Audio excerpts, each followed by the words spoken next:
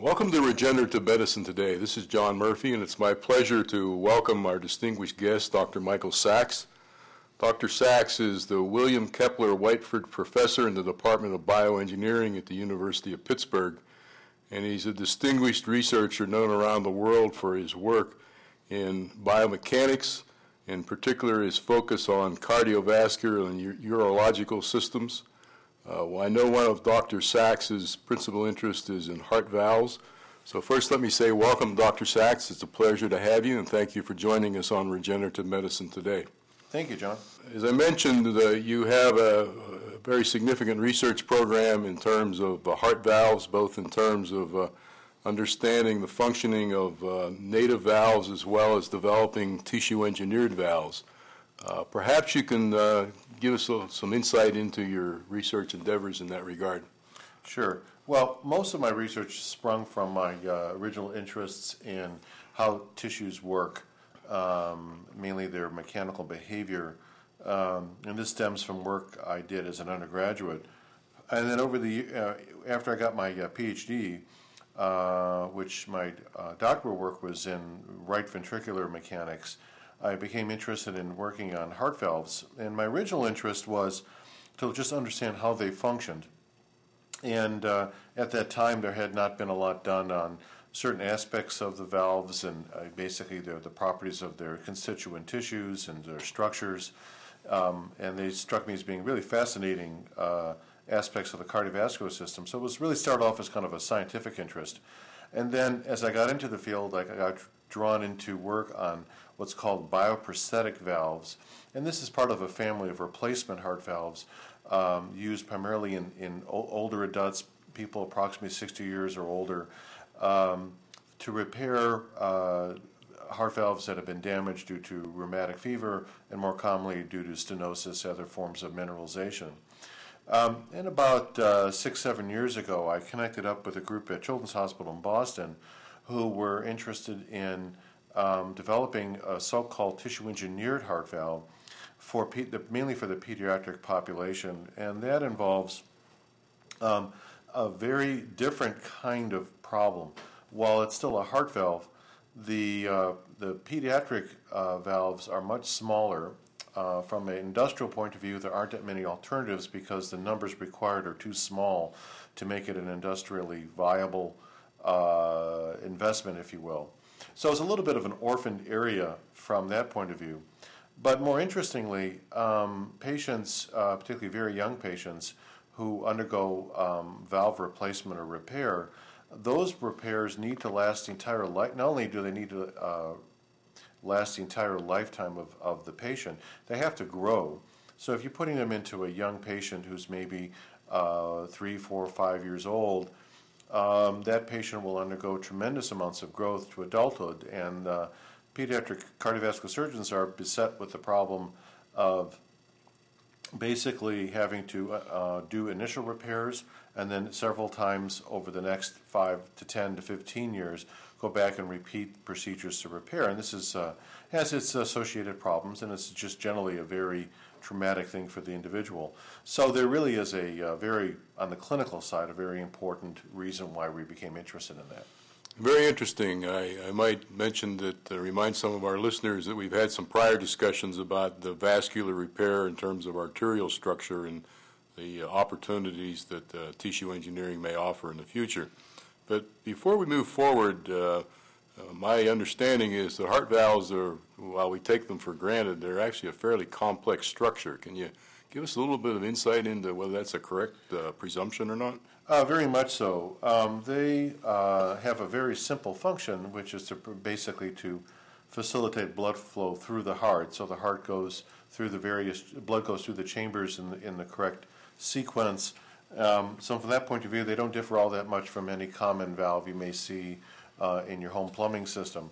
But from a physiological point of view, how they actually do this, they have to do this over 3 billion times over a typical lifetime. And further, they are essentially embedded within a blood contacting environment. And of course, they can't fail. It's not like they can become damaged or sprained or fractured. As one of my old biology teachers used to say, that becomes inconsistent with life. So they are tremendously over-designed structure. The interesting point is, that, as I understand it, is that some of the different valves in the heart really have different functional requirements. Is that correct? Yeah, the ones on the right side, which basically deals with taking blood from the from the heart and then pumping it through the lungs before it goes back into the left side, work generally under a lower pressure system, but the amount of blood they have to transport is of course the same as on the left side.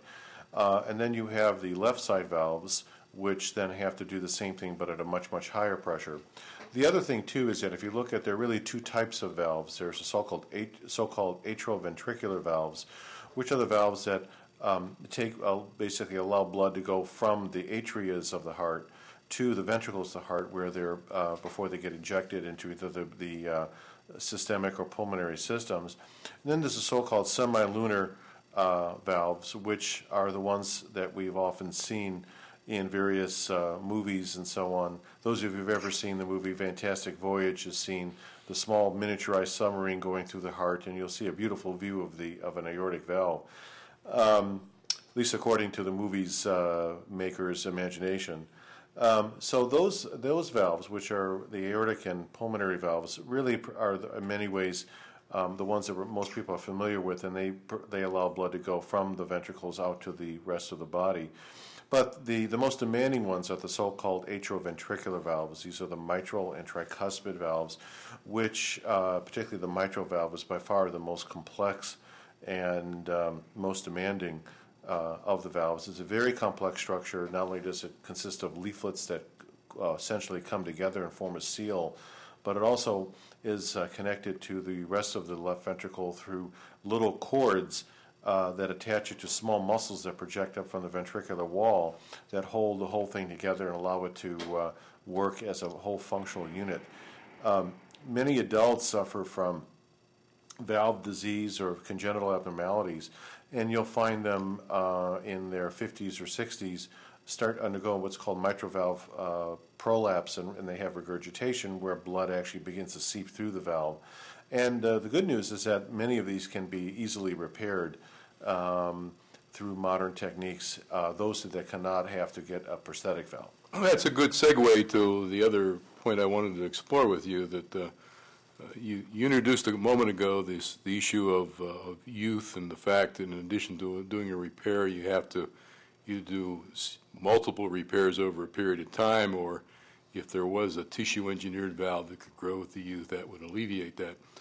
But in terms of adults, there's a range of options. There is, of course, repair, as you've suggested, and then there's a variety of replacements. I seem to recall that in some cases porcine valves are used. And what are the options from a clinical perspective today? Well, today there are basically between two major families in the adult. These are the so-called mechanical heart valves and the so-called bioprosthetic. The mechanical are kind of a misnomer because it's really would better be called a synthetic valve. It's made of completely man-made materials. It's a completely rigid structure, so you have a surrounding frame which is made out of either titanium or some other very biocompatible alloy. And the little leaflets that actually provide the function of the valve are made out of something called pyrolytic carbon, which was discovered many years ago in the nuclear industry as a very compatible surface for blood, and very rigid and extremely durable. And these valves, if there was nothing else wrong with them, would have solved all of our problems, because they last for easily the life of the patient. But the difficulties, they tend to induce what's called thromboembolic events. That is, they actually sometimes can form, your blood can form small blood clots as it passes through the valve. And the reasons for this have been studied for many years, but the bottom line is that there's a limited amount that you can really do about it. And therefore, patients who get these valves, why these valves will last their entire lives, have to be on anticoagulants for the rest of their lives, and this has to be dosed properly, and it has associated morbidity problems. The other family of valves are so-called bioprosthetic valves, and as the name suggests, these are valves made from tissues from either a bovine pericardium or porcine aortic valve that is chemically treated, shaped and mounted into a metal frame called a stent. And these look very much like, they look very biological. And when they're sewn in, they can last for many years. The upside of these valves is that they don't require anticoagulants generally, at least not a little bit. Some anticoagulation is required after the first month or two of surgery, but beyond that, you can have largely 10 to 15 years of relatively complication-free function. But then after about that period of time, the valves will begin to deteriorate and break down and have to be replaced. So in a way, one can argue that you essentially replace one disease with another. The challenges there are for valve designers and manufacturers, people who develop valves, is that these valves have been around for many, many years in various designs, and they work very well for a long time, but they're far from perfect, and the challenge is to really make something that's a real paradigm shift that could really get around the problems of these two existing valves for the adult. In that regard, what does the future hold from both a scientific perspective as well as, I know you're not a clinician, but you collaborate with clinicians from a clinical perspective? Well, that's a very good question, John, and I think that in many ways that is the question, because as I've said before, the current prosthetic valves are really remarkably good. In many ways, they're a lot like other very successful prosthetic implants, such as the hip implant or the knee implant, where through a combination of engineering ingenuity, surgical skill, and sheer serendipity, we've hit upon some very good designs that will last for a long time, but are still far from perfect. So the challenge is what can you do that will be really new? Tissue engineering has been very attractive as a different way to do this, although it is probably best suited in the current concept for those patients that have to grow. In terms of synthetic materials, polymer valves have been tried for many years with very limited success, and therefore I would say we are moving toward an era where increasing knowledge of the biological activity of the valve is going to have to be brought in. There's a lot more interest now on repair of the valve, the idea that you can try to do as much repair without having to put a replacement in. This has been done with a great deal of success in the mitral valve, but with much less in the aortic valve. But again, there's still most situations where repairs are not possible. The other area would be possibly the so-called homograft, where a cadaveric valve is inserted, but these are very limited in supply and also have similar durability problems in the bioprosthetic valve. So I would say really one could say that all the low-hanging fruit has been done. There's been some attempt to do what's called percutaneous valves, and that's basically a way of delivering the valve to the repair site in such a way that it minimizes the need for an invasive surgery. This is still very experimental. It's very attractive for very elderly patients who cannot tolerate the valve surgery but desperately need a valve, and can be done as kind of a interim procedure. In terms of the mainstay, which is the adult valve replacement area, there's still many open questions as to what would be the newest area. Certainly, tissue engineering is probably, and one can argue, the only real new idea that's been out there and is very much under development in several labs. But, so am I correct to say that we're, quote, years away from having a tissue engineered heart valve that's clinically usable? Yeah, I think you have to define what is meant by what is meant by tissue engineering and what is meant by clinically available. Very likely what you'll see is probably much more of a step-by-step approach where we gradually begin to introduce more advanced concepts into the clinical arena, and then from what's learned begin to be able to move the whole field forward. In the case of, the exception of this would be in the case of repair in children where they can tolerate more and there may be more rapid attempts at repair using tissue engineering or related approaches in children. Very good. I know that one of your other interests is this whole field of characterization of tissue. So as an engineer, when you say to someone, I'd like you to replicate a heart valve, the question that presumably follows is that what are the characteristics of that tissue? And I know you've done some very widely recognized work in trying to develop techniques and to characterize both natural tissue, including heart valves, as well as engineered tissue. Could you share just a bit of insight with us in terms of where that field is and what's the state of the art? Yeah, that's a real exciting area for us because even if you're not an engineer, one can appreciate if you're trying to develop something to replace a living valve, you have to understand what the living valve is, and that is you have to understand what are you replacing. And it turns out that one would think that after hundreds of years of medical research that we would have a very good understanding of how these valves actually work. It turns out that's far from the case. And as I go through the literature, I see us learning much, much more. But there are many, many fundamental aspects of valve function that are not well understood. They are absolutely amazing tissues in the sense of their strength and their durability.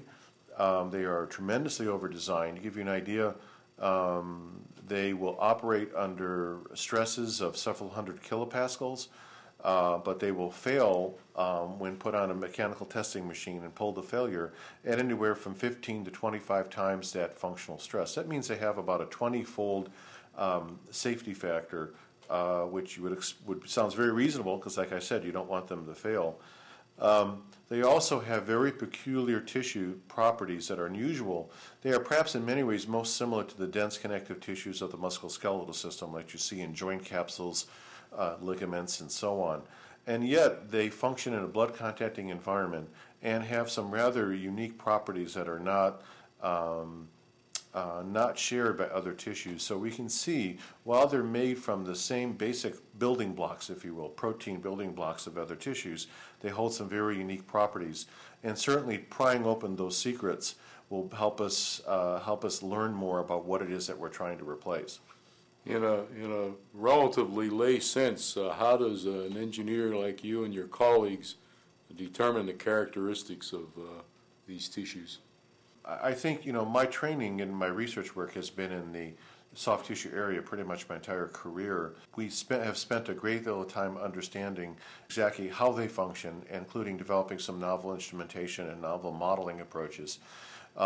Lately, we've gotten much more interested in the underlying cellular functions that support this, and this is obviously very critical for heart valve tissue engineering, and have discovered some very novel aspects of how the constituent cells of the different valves behave in very different ways, which are largely unanticipated from basic function. In terms of being an engineer, I think those of us in bioengineering, while we have, like myself, have a fairly traditional background in mechanics and biomechanics really in particular, we have learned to do many, many other things and learning to be very broad and understanding. I would say the real issue in valves, as with most other areas of the body, is really understanding function. That is how they function, and that essentially what we're ultimately trying to do is to restore function. And I think this is where we as engineers have a very unique point of view. So it seems that for a device like a valve, you really need to treat it from a systems approach. There's various aspects in terms of the cellular level, there's electromechanical aspects and so forth. Is that a correct assumption? Very much so, and I think it's sometimes a little daunting to try to put your head around the entire big picture, but that's really what the challenges of modern bioengineering are. So we're very different from many other traditional areas of engineering where one focuses on a fairly narrow area and kind of like a subspecialty, and that's kind of where you stick it. And that's really a nice way to do it because you can get a lot more done. But if you look at things from a very broad perspective, then you kind of can see the bigger picture. And this is particularly attractive to working with clinicians who ultimately are there on on the cutting edge, if you will, basically trying to restore function in a patient, and they have a very good handle on this problem. Dr. Sachs, I know one of your responsibilities, in addition to the excellent research you do, is both teaching and training students in the bioengineering department. You want to share some insights with us in terms of those responsibilities? One of the things that we started about a year and a half ago was developing a training program in biomechanics, and I think this really shows the overall challenges that are involved in doing this. Training doctoral students and postdoctoral students and undergraduates in bioengineering is very challenging because there's so much they have to learn in a relatively short time. And as I was alluding to earlier, they are not only trained in one single narrow area, but I also have to have a fairly broad training. I think as a professor, this provides some very interesting challenges in terms of pedagogy. But I would say here at Pitt, I've been delighted in the abilities to do very novel things on an educational basis and work with some extremely talented students. I think the University of Pittsburgh, and particularly the Department of Bioengineering and the McGowan Institute, form a very unique partnership, both for research and education, that I think many other places are attempting to emulate. I've heard you and your colleagues speak about the multidisciplinary nature of these types of studies and the fact that you need not only to train scientists and engineers to work in a particular discipline, but to work at the interfaces. And I believe that's what you just shared with us in your own words. Well, Dr. Sachs, it's been a pleasure to hear and learn some more of your exciting work. Perhaps I should have introduced this topic at the beginning of our discussion, but I'd like to extend our congratulations. I know that you and your colleague, Dr. Wagner, were recently recognized by Scientific America as being one of the top 50 scientists pursuing your interest in biomedicine. So this concludes this particular podcast. I'd like again to say thanks to Dr. Sachs for sharing with us some of his vision and some of his accomplishments. I remind you that we can receive emails at our mail address, which is mail@regenerativemedicinetoday.com. I remind you that we're not physicians and we cannot answer medical questions either directly or via the internet. But we welcome your feedback in terms of the suggestions for programming in this podcast, which is sponsored by the McGowan Institute for Regenerative Medicine. And we look forward to joining you again in 2 weeks with another exciting interview. Thank you.